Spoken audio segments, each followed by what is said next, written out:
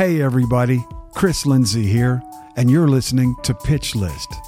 Join us on a deep dive into the heart of what makes writing songs and making music so magical. Let's find out what makes songwriters tick, and along the way, remember why we love music. Welcome to Pitch List.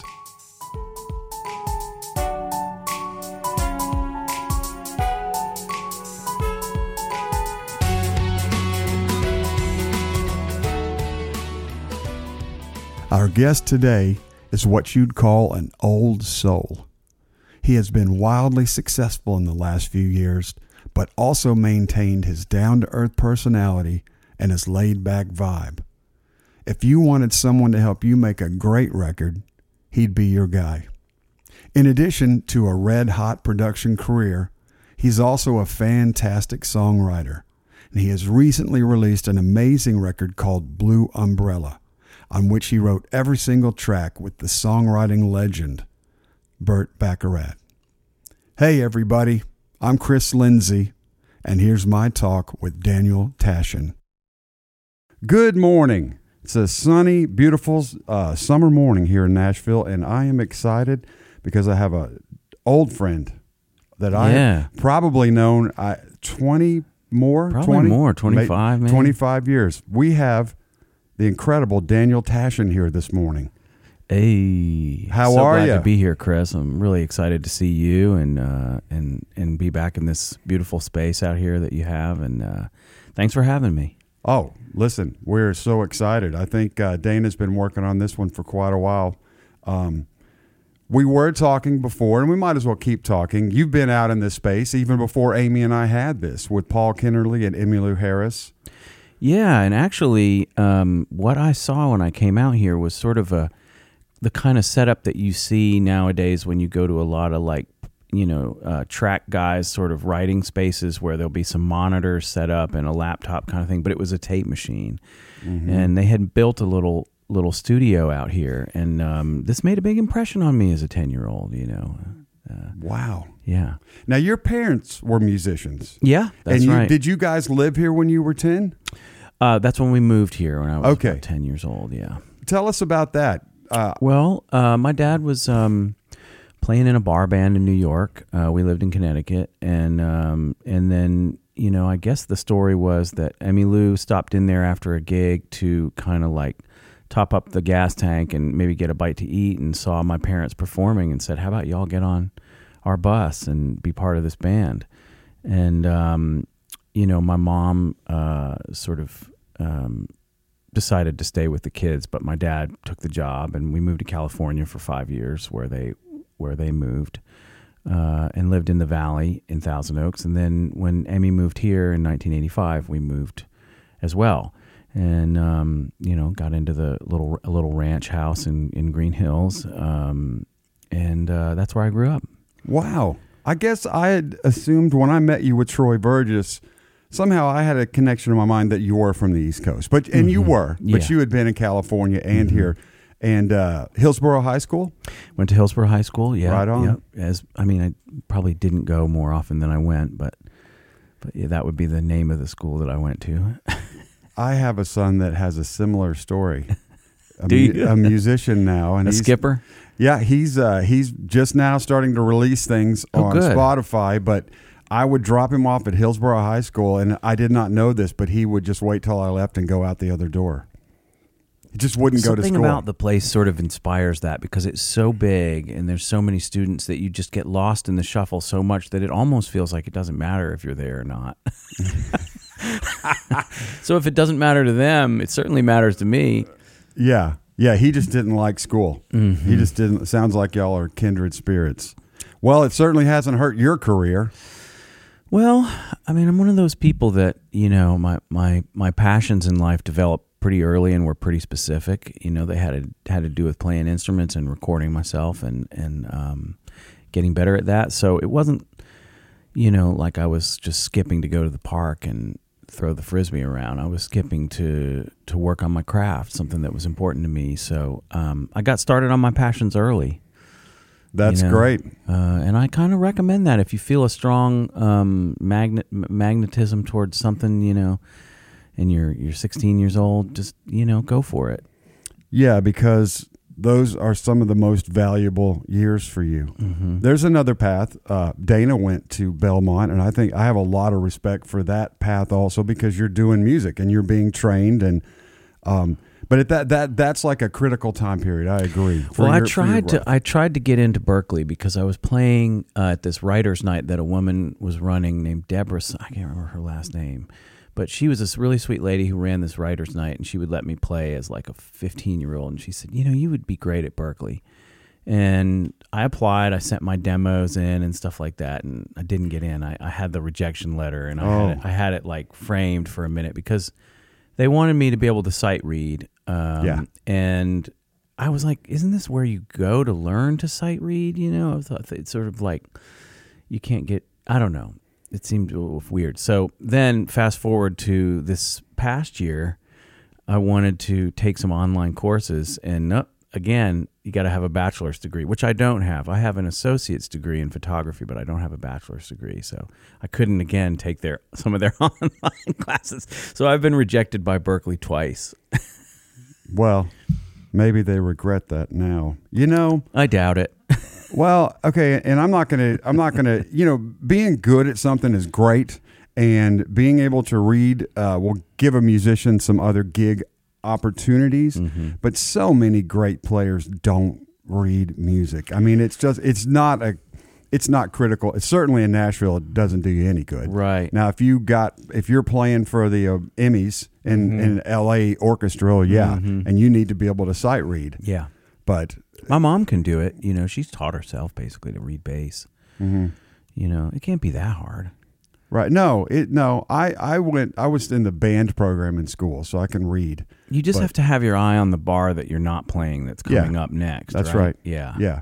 And yeah, exactly. You just kind of have to read ahead. But some of those players are just unbelievable. Oh, the film score musicians are unreal, the best in the world. But that's cool that you can read. I can, but I've never used it in Nashville. Really, I've been here 25 years. I've never used it. Every now and then I'll write a chart and I'll sketch out a little lick, or a little rhythmic thing. Yeah. But no. Let's talk about this. When I first met you, you were with Carla at Big Yellow Dog. Right. When did you sign with Carla? And you're still with her, right? Yeah, still there. Yeah. Well, that would have been, let's see, would it be like around 2011 or something like that? Okay. Maybe? And yeah, I was getting married, and I'd been talking to her for a while, and I just liked her energy a lot, and she said, "Well, you're getting married now. You're going to need a job," and something sounded really true about that. I thought that's really a good point. I should have a job because I was doing my own songs, but I was playing in a cover band for my rent money. And an 80s cover band. And so, yeah, I did. I took a job. And I was really kind of reluctant about it. I was like, look, let's just keep this draw really low and everybody's expectations really low. Like, let's do $200 a week or something. She was like, no, we can't do that, But I didn't want the pressure of feeling like I needed to really curb what I was doing into what was getting cut, and I didn't want that. So I kind of had sort of put one foot in, but then I kind of realized as I got into it more that that's not the way to do it. Well, I do appreciate the lower stress. Yeah. Of not, we've known people, mutual friends who had hits and then negotiated, massive draws back in the day, and it's a lot of pressure. And you come in 3 years down the road, and they're like, we're in a pretty serious hole here. Yeah. With this, and then, I don't think it's good for creativity to have that sort of money thing on your back. Yeah. And I didn't need much money really until we started having kids, and then you kind of you need more money. But I mean, what I would say about Carla is I have never found a more, publishers can sometimes have all the like grace and charm of like a Scud missile. They're just sort of notoriously a bit unfeeling, but this is someone, Carla Wallace is someone who really recognizes true soul. I'm not saying in myself, but in musicians and writers, and she's like, really, has, I think, a good sense of what's good about music and what music really is. It's sort of meant to be kind of something sort of magical and inspiring, and not something that is approached always strategically, Yeah, and she's proven she's an incredible talent scout and nurturer of talent for two reasons.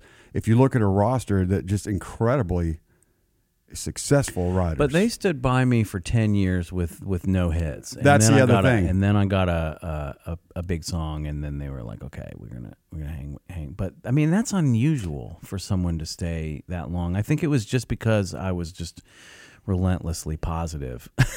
Well, and again, I'm going to give Carla another compliment. She's done that with a lot of her writers. And for everyone listening, it is unusual for a publisher to, but she's totally different, man. She believes in people, she sticks with people, and she's been rewarded for that strategy. There's another strategy with some of the bigger corporate publishers where, like, cut this big deal, and then if nothing, if it doesn't work, well, on to the next one, and she's not like that at all, and I've always had a great deal of respect for her. I mean, how can you not? Yeah, that's somebody I talk to a lot and like bounce stuff off of, and I've found her advice to be really sound. Yeah. So reading, another thing I didn't know about you, photography. So you went to school. You just told us you had an associate's degree. Was this a thing where you got frustrated with music and you're not doing that, or it's not going to be your profession? Or tell us about that. Well, now I'm on to watercolor painting because I've sort of decided that sort of fits my personality a bit more than photography. And I have a nice camera, but and I do enjoy pictures. I do enjoy taking pictures, but I've sort of moved away from that. But what I liked about art school was developing sort of a language around talking about works of art. And you have to take like a history of film and, lots of art history classes. And you sort of kind of look at the way that artists sort of interpret living in the world and throughout history, and the way that they describe their feelings, and you'd have to do these sort of artist statements when you'd put a picture or something up, and you sort of talk about your work and what you're doing in it and what it means within the context of everything else that's going on in the art world, and it's all a lot of hot air. But the thing that's cool about it is when you go into record production, you start to use some of those same sort of techniques, and what they do is they sort of give an artist a perspective, or sort of say, you might not totally be able to articulate what you're doing, but this is what it is.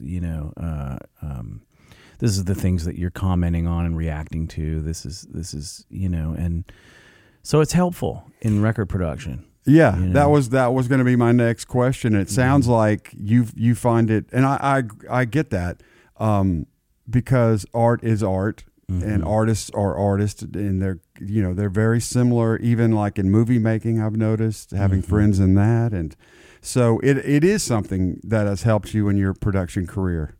But I kind of had this moment where I got bored with photography because, like, I looked at a picture that I took. We were sitting somewhere, and I took a picture of, I think, a gazebo or something with flowers, and then one of my daughters had painted the same thing. And I thought, man, this painting looks way more like the gazebo and has way more of the energy of the gazebo than this photograph does. So I kind of thought, pictures are sort of a bit boring unless they're of people's faces, and those can be quite interesting. But I much prefer a drawing or a painting of someone's face to a photograph. Yeah, Nathan Chapman, producer, he's gotten really into photography, and I do it too for fun. He said to me one day, he said, "Do you know how you become a great photographer?" And I said, "Why? How?" And he goes, "Take pictures of famous people." And I thought, you know what? He's right. Yeah. It is, and it's those faces. That's what people want to see. Yeah. Otherwise, it is a static shot in time of, well, I think because your daughter sort of, even though at a young age she doesn't know what she's doing, she's interpreting how she feels about what she sees. Right? And that's harder to do with the camera. To me. Yeah, it is, and it's hard to be interesting with a camera People can do it, but Yep. but I think it's easier to paint and draw and find the spirit of something that way. Yeah, and so you paint now. Yeah, I have a little, bag that has some watercolors in it and some paper, and I take it around with me if I go anywhere, and it's sort of like knitting. I don't know if you see people when they're a bit like fidgety and they need to do something with their hands. I'll just have my paints with me, and I have a water brush that's already got the water in it, so I don't really need anything. You can take it to the beach. I mean, sitting somewhere and just staring off into space is quite hard for me. So painting is really comforting. Yeah. Yeah. Yeah. And I find I'm asking, but if I do something like that, maybe work on a poem or anything, it helps me. Like I can solve a music problem better by doing that than just staring at the problem. You know what I mean? It's like somehow it frees your brain to think better about the other thing. That may be what it is now that you mention it. That may be what it is. Maybe a brain thing. Yeah, because songwriters say it all the time. It's like you're sitting here just beating your head on the table for 2 hours on a lyric, and then you walk up to go pee in the bathroom, and all of a sudden it hits you. You're like, it's this. Yeah, have you ever heard the phrase epiphany? No, but I like it. It's definitely a thing, man. Epiphany. It happens all the time. Or if you just walk, I'll walk to the house to get coffee for everybody. And then when I'm walking to the house, it'll just pop in my brain. Yeah. Yeah. I think just, quizzing or puzzling at the problem can really be a dead end street. I wonder if the astronauts, when they, had to figure out how to, with a great movie with Tom Hanks, where they had to figure out how to slingshot them around. I wonder if they just took a walk and, the engineers to figure that out, because that's unbelievable. It is unbelievable. I bet they did. They may know about that technique. And then I think it is too, man. And I think of these new engineers on a SpaceX team who are already plotting how they're going to get, the first starships that go to Mars are going autonomously, right? Can you imagine how they even do that? I'm not a space traveler.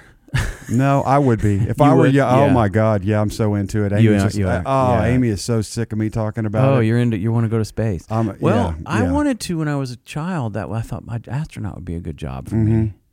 Yeah. But now I'm like, I gotta know. Well, you're kind of an astronaut. Yeah. We all are. You kind of go to space. Yeah, you can't.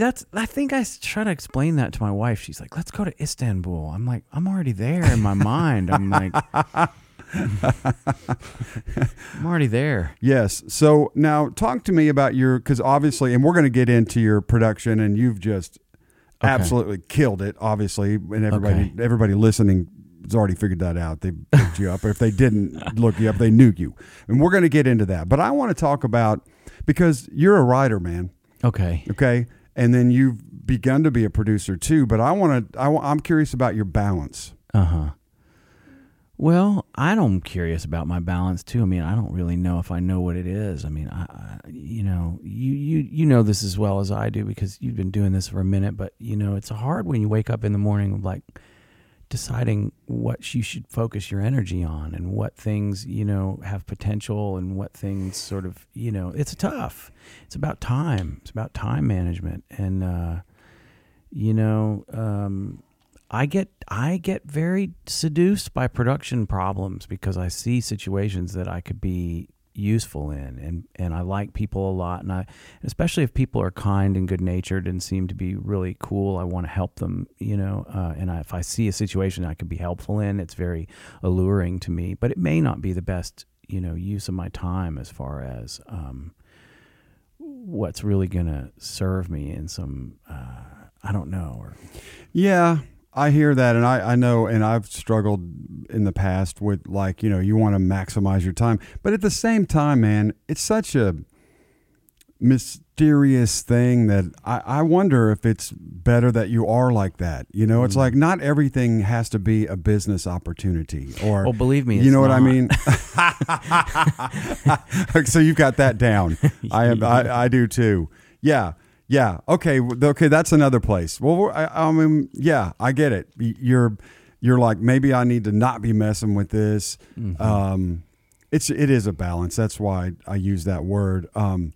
So would you But say I that? do think that go ahead. I do think that you tend to get what you deserve. If you're somebody that really wants to be a hero all the time, you'll get in situations where you're really bending over backwards to working with someone who's maybe their timing isn't great, and then you spending hours on their like moving their timing around because you want to make them sound good and something like that. You want to be a hero. And it's like the ego. Your ego wants to be, you want to be. I don't know. It's a funny. I love this. Keep going, man. I'm a victim. I'm a victim. It's do sort this of to like myself. we do, and I do too, and we deserve what we get because it's really it's how we look at ourselves in the mirror and what we want to think about ourselves. Like I'm a guy that can fix your shit for you. Yeah, you're gonna walk out of here loving me. Whatever. And then you only do you do as many of those things as you got to do before you sort of graduate and realize, I'm not going to do that anymore. I'm going to do something else. What is that? What's the something else? Well, working with people that have better timing, right, or have you don't have to spend as much time melodyning their voice, or people that the problems are so varied, and the red flags are there if you want to see them, but sometimes red flags are like kind of enticing to problem-solving people. I mean, I am a problem solver, and it's like a lot of people, it's like sometimes, people just want to complain, and it's very hard for guys like you and me to just sit and listen to someone complain about a problem because we immediately want to go, well, here's what we're going to do, Yep. And I don't know what that characteristic is, but I've definitely got it. And you probably do too. I do. Yeah. And I'm getting a good, this is good. This is good because it is, Mark Bright, yes. producer. Okay. Yeah. So he told me when I was first starting out, the first couple things I produced, I got to kind of know him a little bit. And I don't know. But you know who I'm talking about. So super nice guy. And he had done it a while. And he said, hey, if you're not willing to mortgage your house to work with this act and record them a record and then don't do it. Don't do it. Yeah. Like you need to be able to mortgage your home, record this entire record on your money, and then go sell it to Sony. And if you're not willing to do that, you don't need to be involved. That's the Francis Ford Coppola style, isn't it? Is it? Yeah. So I didn't take that advice, but I think it's really good advice. Yeah, that could be. I mean, I don't know. Sometimes the only problem with that is sometimes I don't know how good something is. And that's and I admire someone like Mark who really like feels like they know this is good. I mean, you do get a sense. You do sometimes get an instinctive sense like this is a good thing, but sometimes things are good and you don't know they are. But the joy of working with people who are really fantastic cannot be understated. When you're in a room where for me, when I'm in a room working with people and I'm just like, how the hell did I get in here? You know what I mean? This is like crazy. I just have to hit record. Yeah. And that's what's amazing, Well, you got in there because you're a gifted songwriter and a talented producer and engineer and all those things. And you've been working on it a while, and that's how you get there. Yeah, that is how you get there. So there's another part of this I want to talk about because researching you, in the beginning, you signed with Elektra at 19. Right. Yeah. So talk to us about that process. Was that we like to talk on the show about trying times because I think, you know what I mean? And I think it really helps. I could tell you some stories. Yeah, we want them because a lot of people listening to the podcast are just starting out. And, when you start out, you face a lot of adversity. So we love to hear very successful people like you talk about that. So can you talk about that? I would say my primary adversity at that time in my life was ego-oriented, where I really wanted to prove. I remember telling my mother I read that Joni Mitchell had dropped out of school as a sophomore to focus on her craft, and I said I wanted to drop out, and my mom said, "Senator, you are no Joni Mitchell." She was just sort of aware that there was a gap between my ability and Joni Mitchell's at my age, and rightfully so. So I wasn't allowed to drop out, which was probably fine, but I really wanted to prove that I could do everything myself, and I had written with some good songwriters, some older chaps that were been doing it a while and, had some experience writing songs, but I just sort of put all that stuff aside because it sounded commercial to me, and I wanted to really show everyone my perspective and do it my way. And I wanted it to say all songs written by Daniel Tashin on the bottom of it. And I don't know why I wanted to do that. I guess it was my ego that wanted to, basically do everything myself. And but your heroes, maybe also your heroes maybe did some that. of my heroes were doing that. So, or I thought they were, I don't know. I think if I had learned to collaborate, I could have saved myself a lot of trouble and learned a lot along the way. And it was later that I got into collaboration. But so my early stories are stories of just kind of ego blows and things not like, just being very what's the word, obstinate and kind of like sort of a bit stubborn about things like that, and also if things didn't work out, I would definitely look for somewhere to put blame, instead of on, well, this has to be something that I did, and it may not be something that I did, but I definitely didn't guard against unfortunate things happening to me by like being very magnanimous and affable and collaborative in terms of the way that I was working with the teams that were around me. I would be like really rude to people and stuff and just kind of had a bit of a chip on my shoulder. I don't know why. That's hard to imagine. I think I've known you. Like I said, we've known you.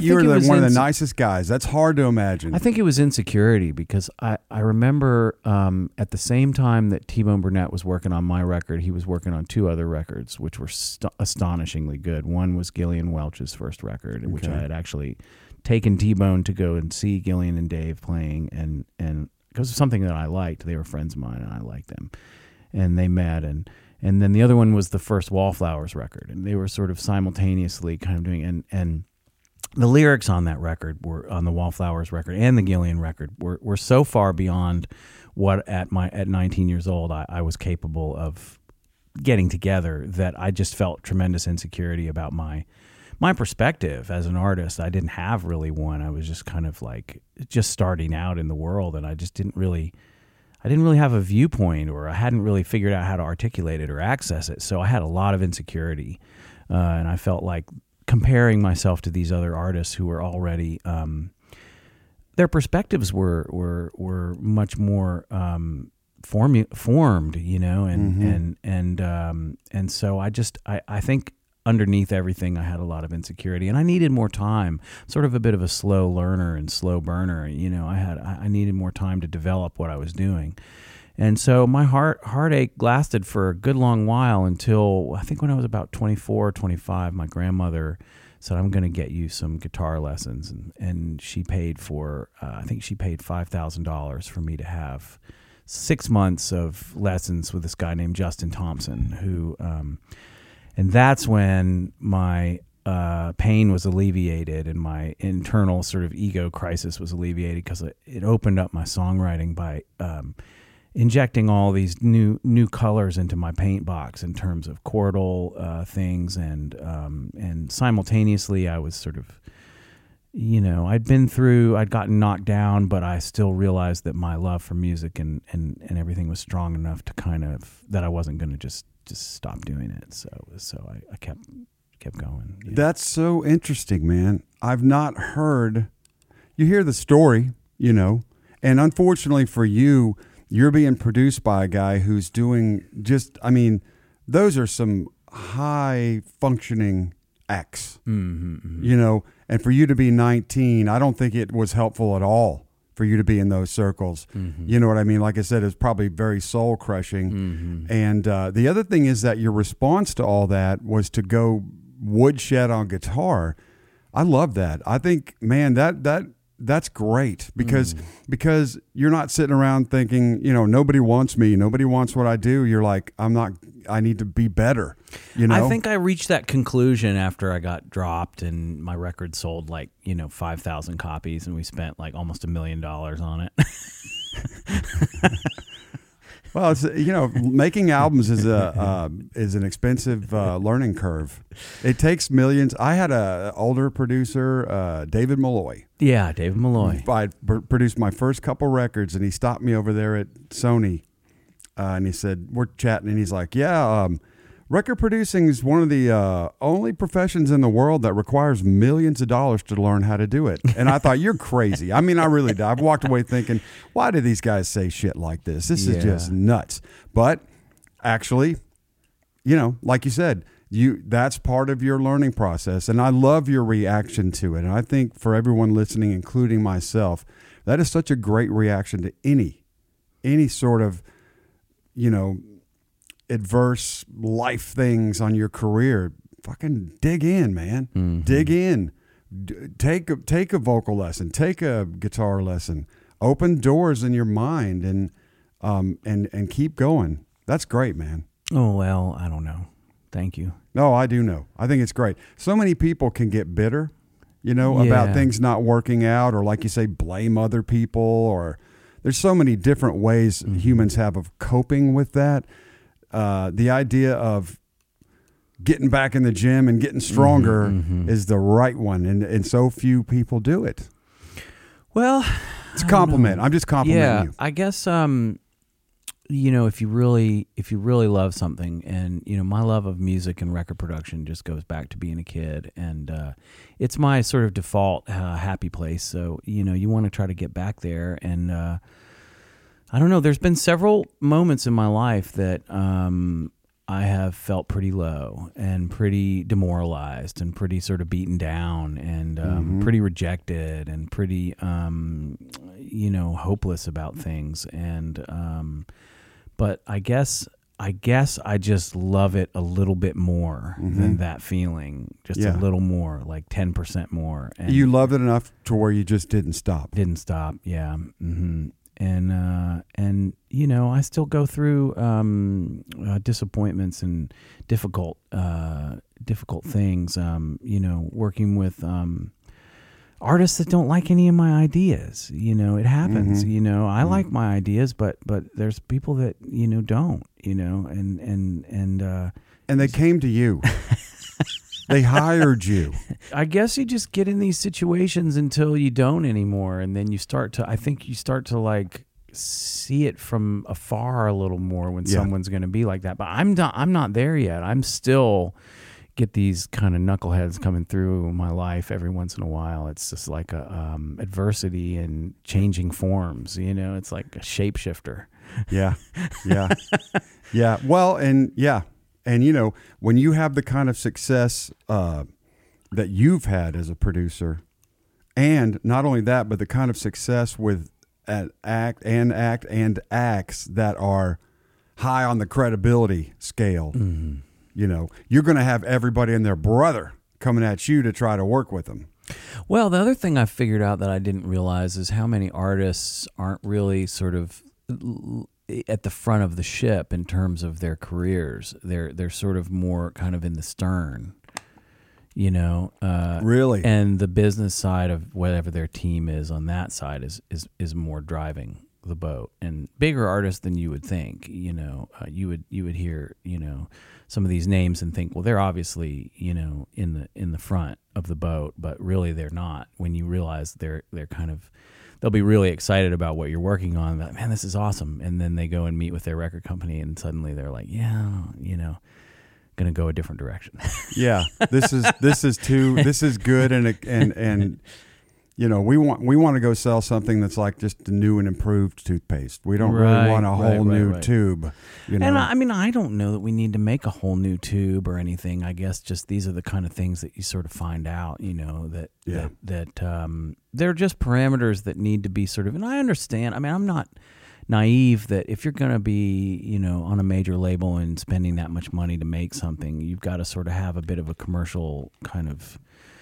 But I don't know.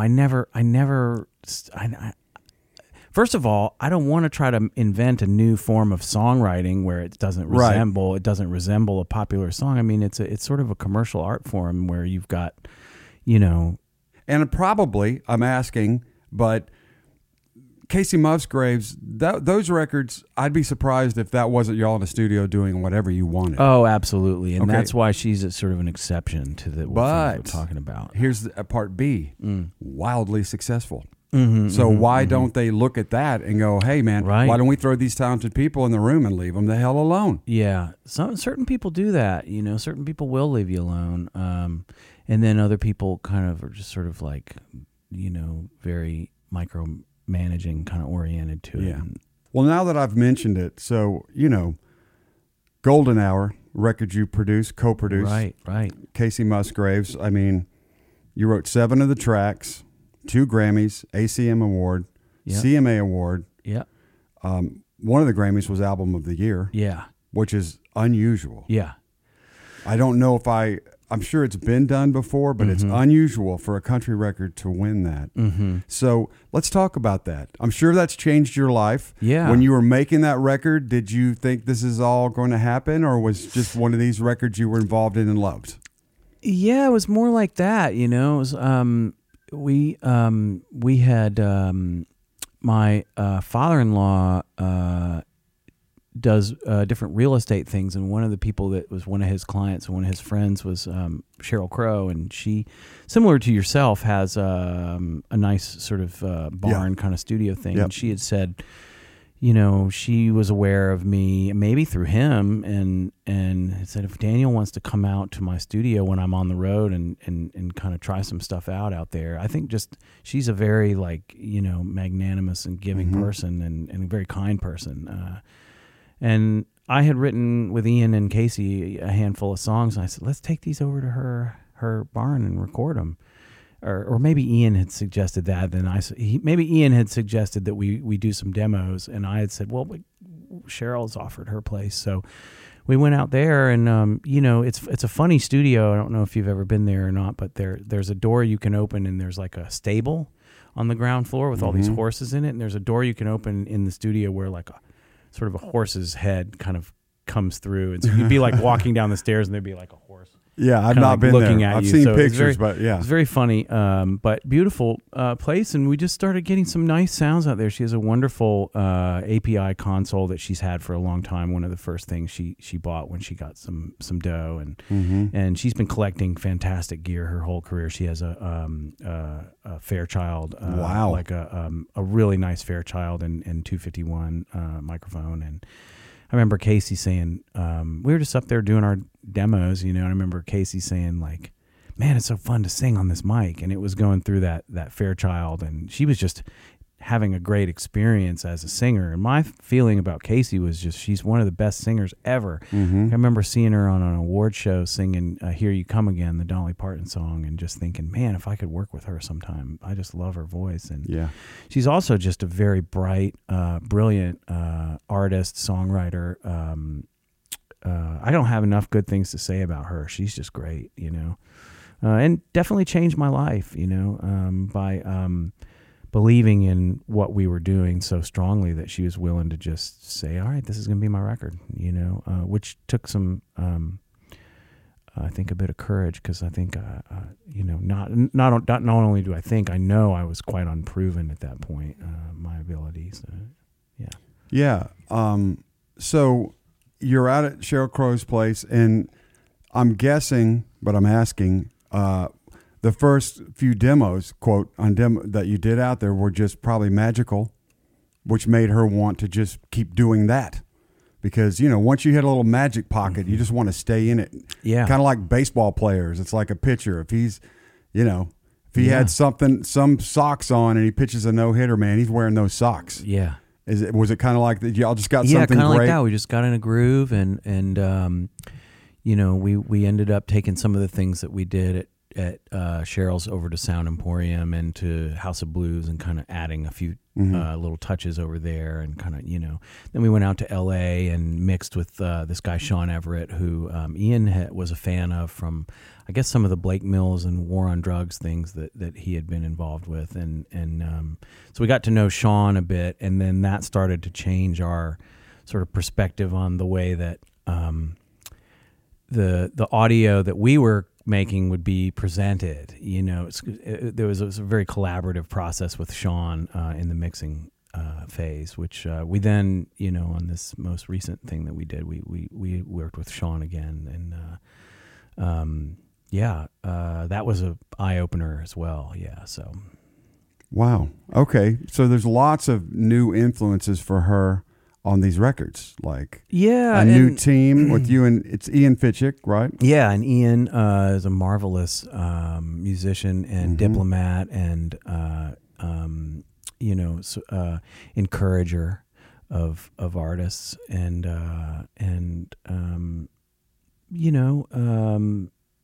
it's wonderful to have something like that happen in your life, just a nice sort of convergence of energies and of talented people, and then to have it be recognized in that way with your friends is it's a special thing, and I really it's one of the most amazing things that's ever happened to me, to be recognized like that. So yeah.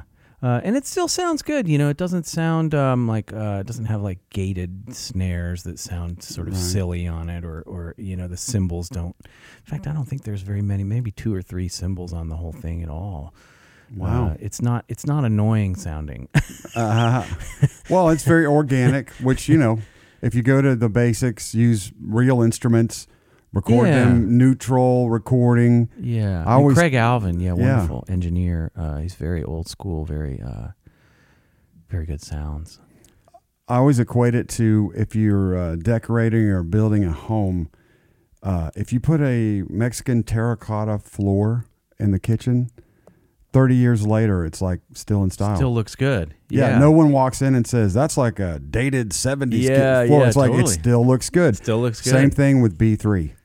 B3. You just put a little B3 on a track, no problem. It's going to be 20 years later, nobody's saying shit. Good. It's not going to sound like the 80s. That's funny, man. That's good. That's a good tip.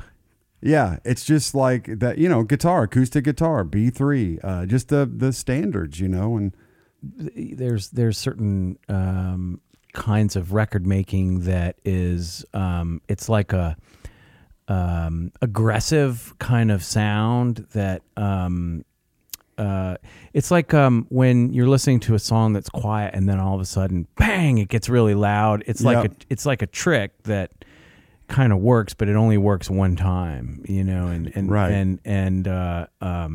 yeah, so you never want to beat up the listener, you just kind of want to sort of, but it's a tough challenge because, there's a lot of competition for people's attention. And so the easy way to get people's attention is to be sort of aggressive, and but it doesn't wear well over time, that aggression, I don't think. Right.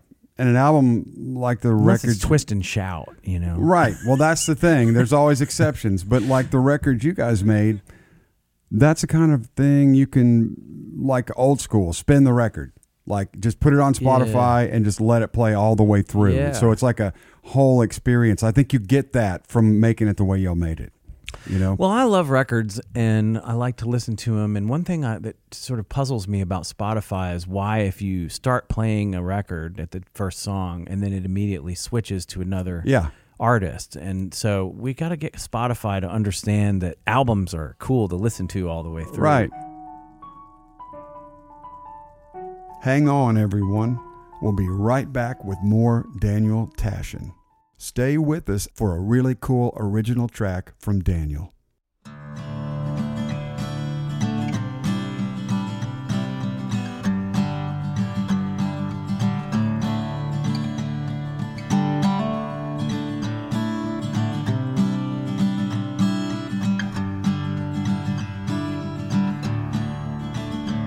When the dark falls around us, when the moon is high above, and the dawn is a distant city, when the stars fall out of love, we can ride in the wind, we can find a place to hide. All alone, alone with the night on our side.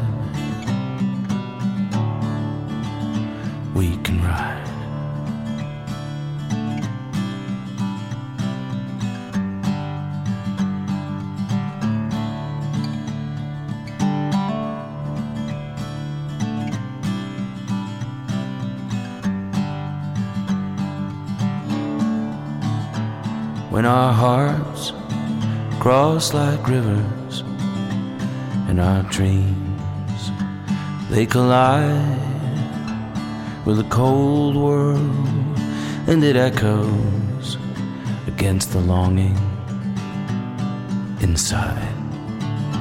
We can ride in the wind, we can find a place to hide. All alone, alone with the night on our side, we can ride.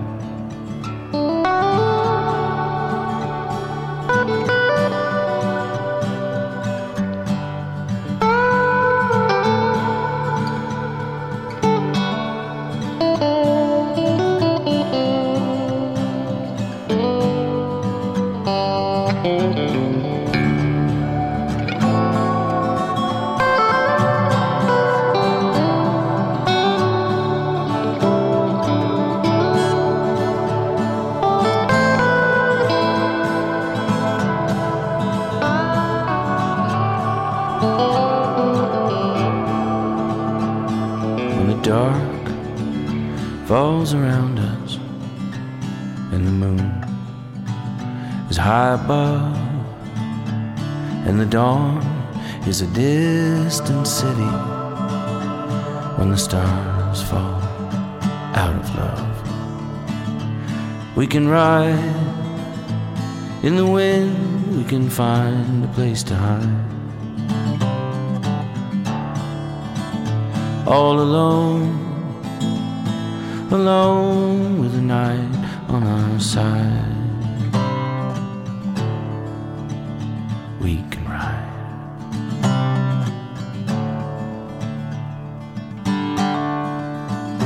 We can ride.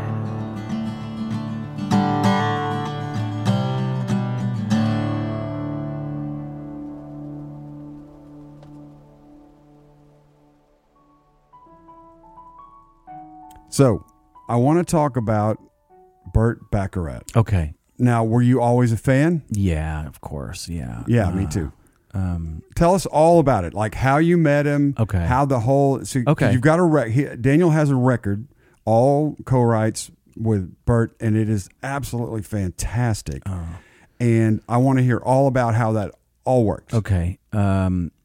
Well, this is somebody who a woman named Melody Federer introduced me to. She, out of the blue, I mean, you know, I've been following his music all my life. It's sort of been like beside me. You know, when I was a young child, it was Raindrops Keep Falling on My Head from Butch Cassidy, and then as I got older, you know, it was Arthur's Theme, and then Naked Eyes doing, no, not Naked Eye. Is that who did Always Something There to Remind? I think it was Naked Eyes, but something. and then Yep. you know, and then followed me through the 80s and then into the 90s, and That's What Friends Are For, and then into the 90s with the Elvis Costello collaboration. Mm-hmm. So every decade of my life and my growth as a musician and was accompanied by the music of Burt Bacharach. And so anyway, this woman approached me out of nowhere and said, "Would you produce a couple demos for me? I've written some songs with Burt Bacharach." And I was like,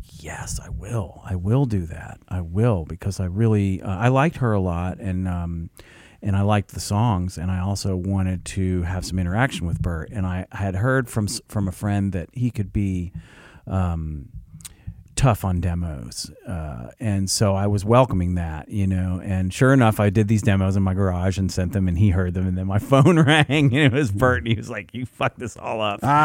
You know, you didn't understand the cues. Did you even get the lead sheet? You know, did you notice that there was a cue at this section for rubato, and you completely ignored that, you know?" And Number one, I love that he expected that I would be able to like read the lead sheet and decipher the dynamics cues on there, which now, thanks to him, I can. But well, it's not a thing that's really done no, here. But he did like some things about it. He did like some things about the demo, and he liked enough about it that he wanted to meet me when I was going to be in LA. And so when I was in LA was for the Grammys in 2018, where we won, and so before that, I had talked to him a couple more times, and he knew that I was about to sort of embark on an experience that he had had several times that was going to be, an important time marker in my life. And so the day after the Grammys, he invited me over to his house. And I had said a couple months before that, we should write something sometime. He said, well, send me a little snippet of a lyric if you want to. And so I sent him, I actually went to Guitar Center, and when people were like trying out their guitars, I wrote a couple stanzas and sent them to him. When I got to his house, his manager was driving us up to his house in California, and she said, "Now, Bert will surprise you. He's quite youthful. You know, he's very he's very spry and very so I don't know what you're expecting, but he's going to surprise you." And sure enough, she was right. He came out in these cool aviator sunglasses with this like silver moon suit, Patagonia like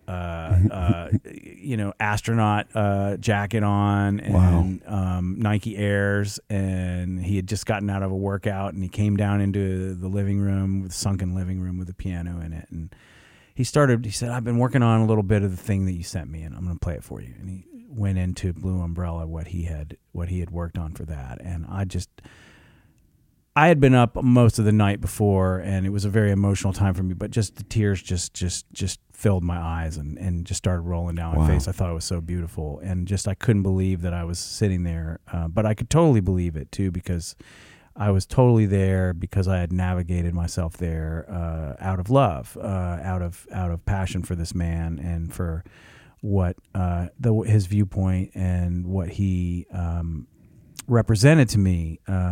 Which now fast forward, we're working on some new things, and he's one of my best friends. I mean, we talk on the phone almost every day, every couple of days we talk, and he's just relentlessly in pursuit of, he just loves this stuff so much, and he's just in pursuit of greatness all the time. And, he is a good kind of perfectionist in the sense that when he knows it's right, he doesn't fuck with it.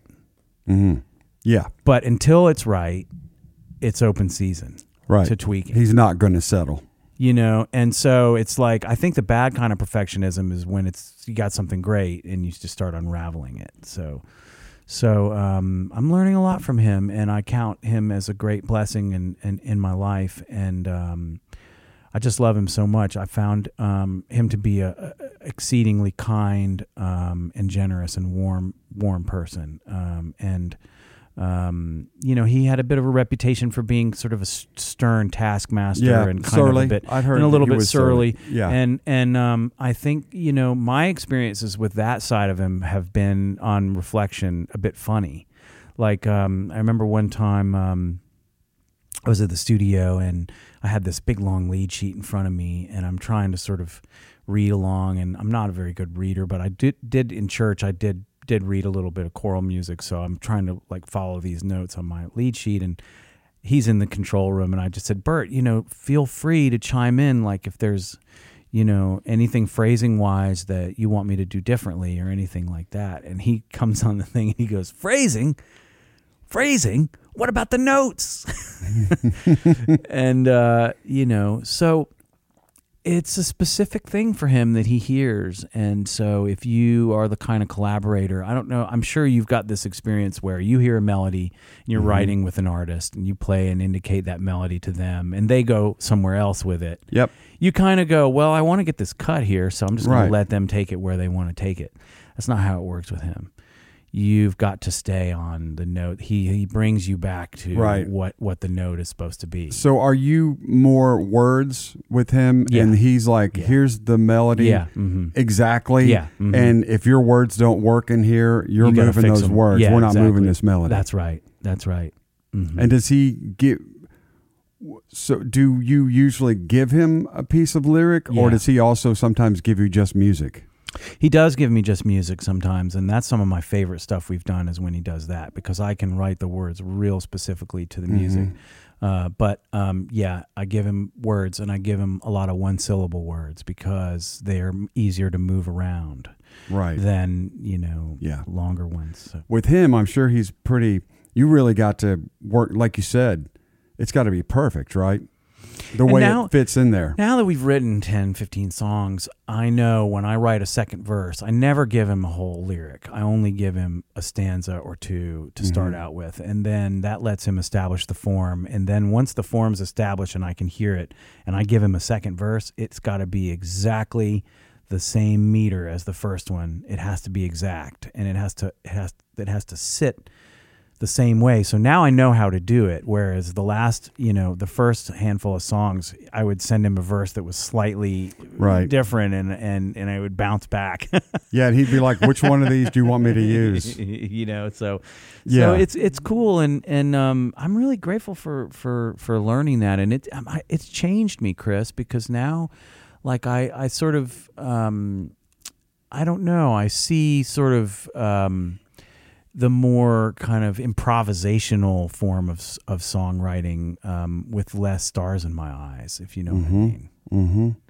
What about, is he a stickler for hard rhymes or soft rhymes? Well, I am. I'm a stickler for hard rhymes. Yeah. I like hard rhymes. I want everything to rhyme as hard as it possibly can, but it's not possible all the time, but I do love that. Yeah, so you strive for a hard. I strive for a hard rhyme. Right. So when we're saying hard rhyme, we mean that it rhymes. Yeah, I think it should rhyme, and I think it's sort of lazy if it doesn't. Yeah. Now something like mind and time, is that close enough for you, or is that not? Yeah, that's probably close enough, but find would be better. Mm-hmm. One of the best rhymers, by the way, is Natalie Hemby. You look at her songs. They rhyme so beautifully. I just wanted to. Yeah, no, that's great. And it is more difficult, but I'm with you. Through the years, I've had a couple hard rhymers through here, and at first I'm like, oh, man, come on. But you know what? The more I kind of got into it, it is more satisfying. Yeah, I think so. It's more satisfying. It feels more like you stuck the landing. It's like... Yeah. I agree about it. Well, look at Dylan. I mean, he's a beautiful rhymer, boy. Wow, he can rhyme. I mean, he does a sneak attack rhyme where you don't know what's going to be, and comes around the corner at you, and it's hard, and it's a surprise. He might be the best. Yeah, and he might be the best. Tom Petty. Yeah, I think Petty he got that too. from Dylan. He would set you up with. He would give you a line, and then the second line would be a cliche line that you knew was coming. Mm-hmm. You could just hear it coming, and then he says something totally different. You're just like, it just takes your brain and goes, right. Yeah. I wonder if he got that from Dylan. I wonder too. I mean, I think there was mutual respect there, but I mean, these guys, the greatest, both of those guys. Yeah. I don't, it's almost like, yeah, I'm not going to put myself down, but I also know my place, and I'm not up there in the tower of song. We're all just trying to get better, man. But I think you're way further up than you think. Keep going. Yeah, I really do. So your Burt Bacharach thing is ongoing. Mm-hmm. So you're going to make more records with him, or more music with him? Yeah, my feeling is, I want to, because I feel like I never want to be a thorn in anyone's side, but at this point, it appears that he is enjoying the process. So if he's enjoying it, then I want to keep doing it. If he gets onto something else or starts working with Elvis on something, it's dragging on his time or whatever, then I don't want to bother him. But if at this point he seems to be liking it, so I want to do it as much as he does. Bells of St. Augustine. Yeah. That's probably my favorite. Yeah, that on one, the record. That one might be my favorite too. We've got a new one called Moon Over Wichita that I feel like is up there with the Bells of St. Augustine in terms of the feeling that it gives you. Yeah. That was one that Burt gave me the music for, and he's humming on it. He was it was a hum that he had, and I wrote the words.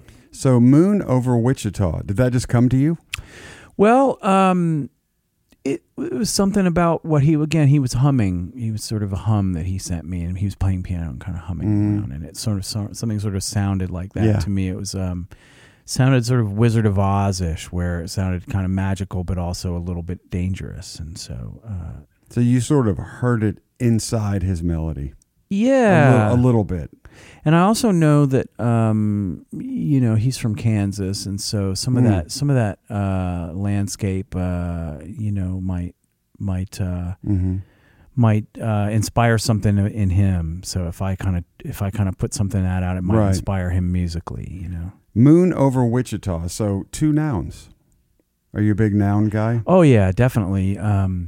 And that's another thing that like I was onto, really before I kind of knew that I was onto that. But then, working with somebody like Natalie and seeing how important nouns are to her process. I don't know. It just seems like the songs that do the best. Like if I look at my BMI statement.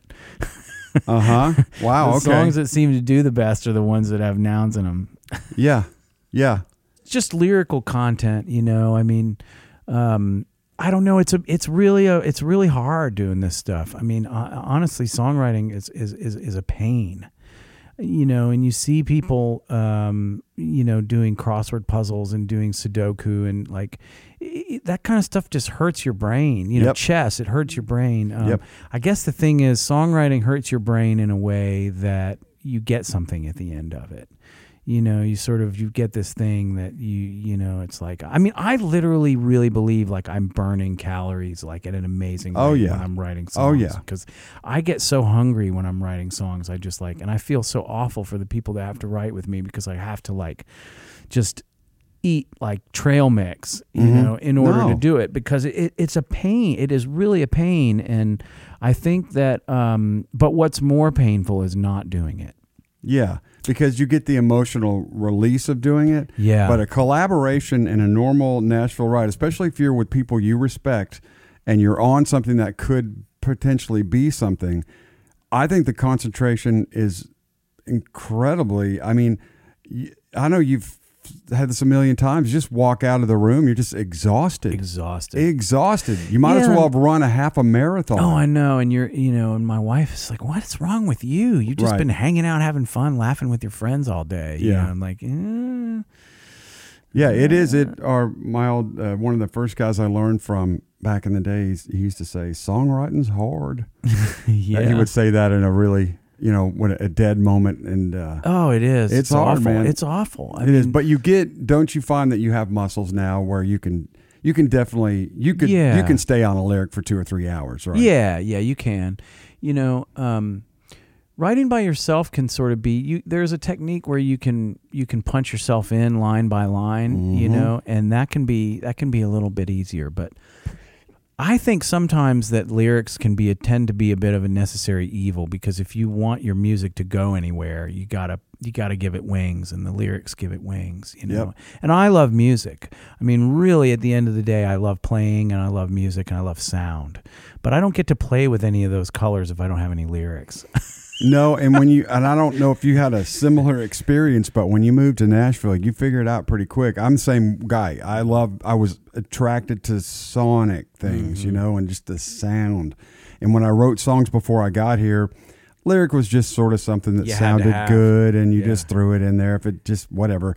Yeah. But this town will force you to learn to write lyrics if you want to be successful. I mean, you really have to spend the time because it is necessary.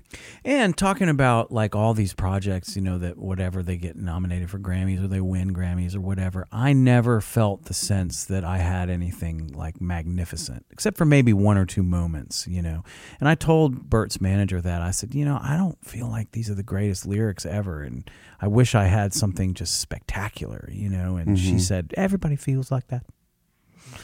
Wow. Because he's giving you this just majestic music. You should be like, giving him the Mona Lisa in lyric form, and I just don't have it. Well, but don't let that stop you. No, and I think maybe the more you work with him, that'll go away. Just you know what I mean? That's part of just the position of growing up with this guy in your head and just loving him so much and his melodies, have such respect for him, it's always difficult to. It's very easy to think, well, what I'm doing doesn't measure up to what he's doing. But you got to remember this. Well, it may not, but at least I'm doing it. No. Hang on. He's spending his time with you. That means he loves what you're doing. There's no way around it. Yeah. Well, I know how to work with him too, to where I don't question him. I mean, there was a moment before we were going into the studio for the first time where it was the night before, and I started reworking some of the things with using drum machines because I had known he made this record with Dr. Dre where Dr. Dre sent him all the beats and then he crafted some songs around those. And I was like, it was 11th hour, like 11 o'clock at night, and I started working on Blue Umbrella with a drum machine bassist, and I was redoing the scan of the rhythm of the words and everything. And I called my mom. I was like, Mom, I think I'm stumbling on something that's like really like a new form of music where it's taking Bert's information that he's giving me and resynthesizing it into this whole new thing where it's like kind of. And my mom was like, just put your car in reverse, buddy. She was like, put it in reverse. She was like, you're going to, number one, it's going to really fuck with him. He's flying here to do this session, and you got to look at his charts and let that be the law of the land. Otherwise, he's going to completely just be like, what am I here for? Why don't you just like get your drum machine and go, And I realized that I got to trust him because he knows what he's doing. Yeah. And he knows what he does. Yeah. And my job is not to like modernize or something, right? Or change it in any way. So it's just to write the words and to sing. What great advice from your mom, man. So she's a serious resource for you. Yeah, my mom and Carla and my wife, honestly, all are. I'm a lot of women in my life that are very bright and very know me and believe in me. And so, yeah, I mean, it's a good support system. Everyone needs that. I think all in life, writers, but in life, you need people around that you trust, that you can talk about stuff. You really do. And a therapist and somebody that you can. I've got a lot of anxiety, and I didn't realize that I did because I was self-medicating, a lot over the last few years, and so now with a fairly clear head, I can tell I'm a fairly anxious person, and one thing that's not necessarily appealing about anxious people is they come across as very self-absorbed. I don't know if you've ever been around someone who's quite anxious. Yeah, I'm quite anxious. I think you hide it well. Yeah, you hide it. So that's a process that you need a support. You need a good bunch of people around you that can just say, bring you back to the moment, and can bring you back to the present, that can settle you down. And my mom and my wife, and these are all people who are well acquainted with my anxiety and can help bring it down. Yeah. You know what? Here's the other thing. It's the most common thing. It's the most common thing. I mean, it's like 30% of the U.S. Yeah, it's pretty normal. Seeks medical help for anxiety. So it is extremely common. So, well, let's talk about the future of Daniel Tashin. What can you tell us what you're working on now, or is it? I know sometimes you can't. Well, no. I mean, I just finished working with Ian and Casey on another album with her, and it's called Star-Crossed, and love that. It's it's constructed as a 3-act play. So there's 3 groups of 5 songs that sort of follow the arc of the story, and you can kind of, I think the vinyl's going to have like a little gatefold sort of.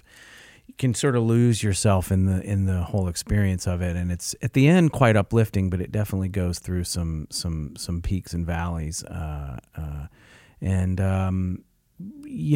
I'm so proud of it, and it was a record that for me was quite physically demanding because of the work schedule. And then I was trying to get up in the morning and be with my family, and then they were quite late hours, so it was it was one of the most physical things that I've ever been involved in. But man, my grandfather used to say that the intensity of the interaction is directly related to the success of the outcome. So if that's the case, it should be it should do well, because it was definitely an intense interaction. So that was I think we finished that like late March, early April. And then since then, I've kind of been working on a couple different things, some songs with Paul Kennerly, who, used to live here. We've got about an album's worth of material that we've been doing. And then some children's, some things with my kids I've been doing. Right, and you have a children's album that's critically acclaimed also. And then, I've been doing that thing that I do where when I need some sort of re-inspiration in some way, when I feel a little depleted, as I sort of disconnect everything in my studio and find another way to kind of like put it back together and move furniture around and stuff. And my brother's here now, and he's kind of helping me with that. And coming up with, like, last night I had this, give us some examples. Well, of that. I had this Wurlitzer that was over in the corner, and it's kind of has a hum to it, and I just sort of, it wasn't even plugged in, and I just was like, I'm going to put this over here, and I moved it across the room to where some other keyboards were, and I plugged it in, turned it on, and the hum was still there, but I was plugging it into this mixer, and I just took all the bottom end off of the Wurlitzer, and this thing has so much low end that you can do that, and it still is quite robust with just the mid range and the top end on it. And the hum was gone, and the Wurlitzer was sounding great, and so I sort of rediscovered it, as a thing, instead of maybe just doing it in Logic or doing it with a Nord. Right, you were avoiding it because it was buzzy. We have one that does that too. It's like that low whatever. So, it's things like that, and then just kind of putting things in a different, and I'm also kind of a bit of I'm fascinated with modular synthesizers, so I took I'm taking a class right now. This woman, Sarah Bell Reed, does an online class called Sound and Synthesis, and it teaches you sound design and teaches you how to build different sounds from the ground up using modular synthesizers. And I bought some Moog modulars, semi-modulars, and so I'm learning those, and it's like back in school again, and only it's on Zoom, and but I think the thing about electronic music is that a lot of it is sort of inconsequential, and it's fine, but it sort of doesn't. We know as songwriters that the one thing that kind of helps a piece of music is if it has a lyric to it. So you can look at the success of a band like Kraftwerk, because they actually have really good songs, whereas somebody else who might have some really good programming or good music, it's like hard to kind of get anywhere, because you can't. It's not really about anything, right? So I'm trying to kind of use the electronic stuff within the context of some music with my kids and with making some songs with it, I guess is what I'm trying to say. Yeah. That's so great. I'm really into unique sounds. I mean, like I had one of those Mellotrons that people have been getting. It's like, and do you have one of those? It's like I don't think so. Okay, well, they're really nice. And I was using it for a while, and then I started to hear the same sounds that I was using on like every song that people were playing me. And I was like, I'm not the only, I don't know. And maybe it's an ego thing, but I really want to be unique with my sounds, because I want to give people a mood that they don't hear all the time, And so I sold it. And got something that's very difficult to operate. It's called an Odyssey, and it's like an aircraft. I mean, there's all these switches on it, and basically the sound, you look in this book, and it tells you where to set the switches to make like a trumpet, and you sort of set it. And I gave it to my daughter. I said, "Here, look, just do it like it is in this drawing for me," and she sets them all. It's very fun for her to go through. It's like a little puzzle, and then you set them all, and you press a key, and it sounds like a trumpet. That's awesome, man. So my goal now is to like understand why that's happening, but I'm running into a little bit of time constraint with it, because it's sort of like a retired person's thing to do, and I'm not retired. Right, and you're writing, you're producing, and you have a family. How many? Do you have 3 children? I have 3 daughters. Yeah. Well, I think as it is obvious that you and I could get a cup of coffee and keep this going 4 hours. And I would love to do it. Maybe we could do a part 2 someday. I'm in. And catch up with you. I'm in. Really love to do that next season. This is Daniel Tashin. You're listening to Pitch List, and I have really enjoyed this, man. Me too, Thank man. you for your time. Good to be with you. I think that people listening are really going to love this one. All right. Thank you, man. Thank you. Thanks for having me. Thanks for listening to this episode of Pitch List, produced in partnership with the American Songwriter Podcast Network. If you enjoyed today's show, please subscribe to us on Apple Podcast or your preferred listening platform. And if you want, feel free to leave us a 5-star rating and review. For exclusive content from this week's guest and more, you can visit our website at pitchlistpodcast.com or follow our social media pages on Facebook, Instagram, or Twitter. To hear songs written and or recorded by today's guest, check out this week's playlist by finding us on Spotify at Pitch List Podcast. Plus, don't forget to let us know on social media what songwriter, musician, or music business professional you want to hear from next. Thanks again for listening, and we'll see you next time.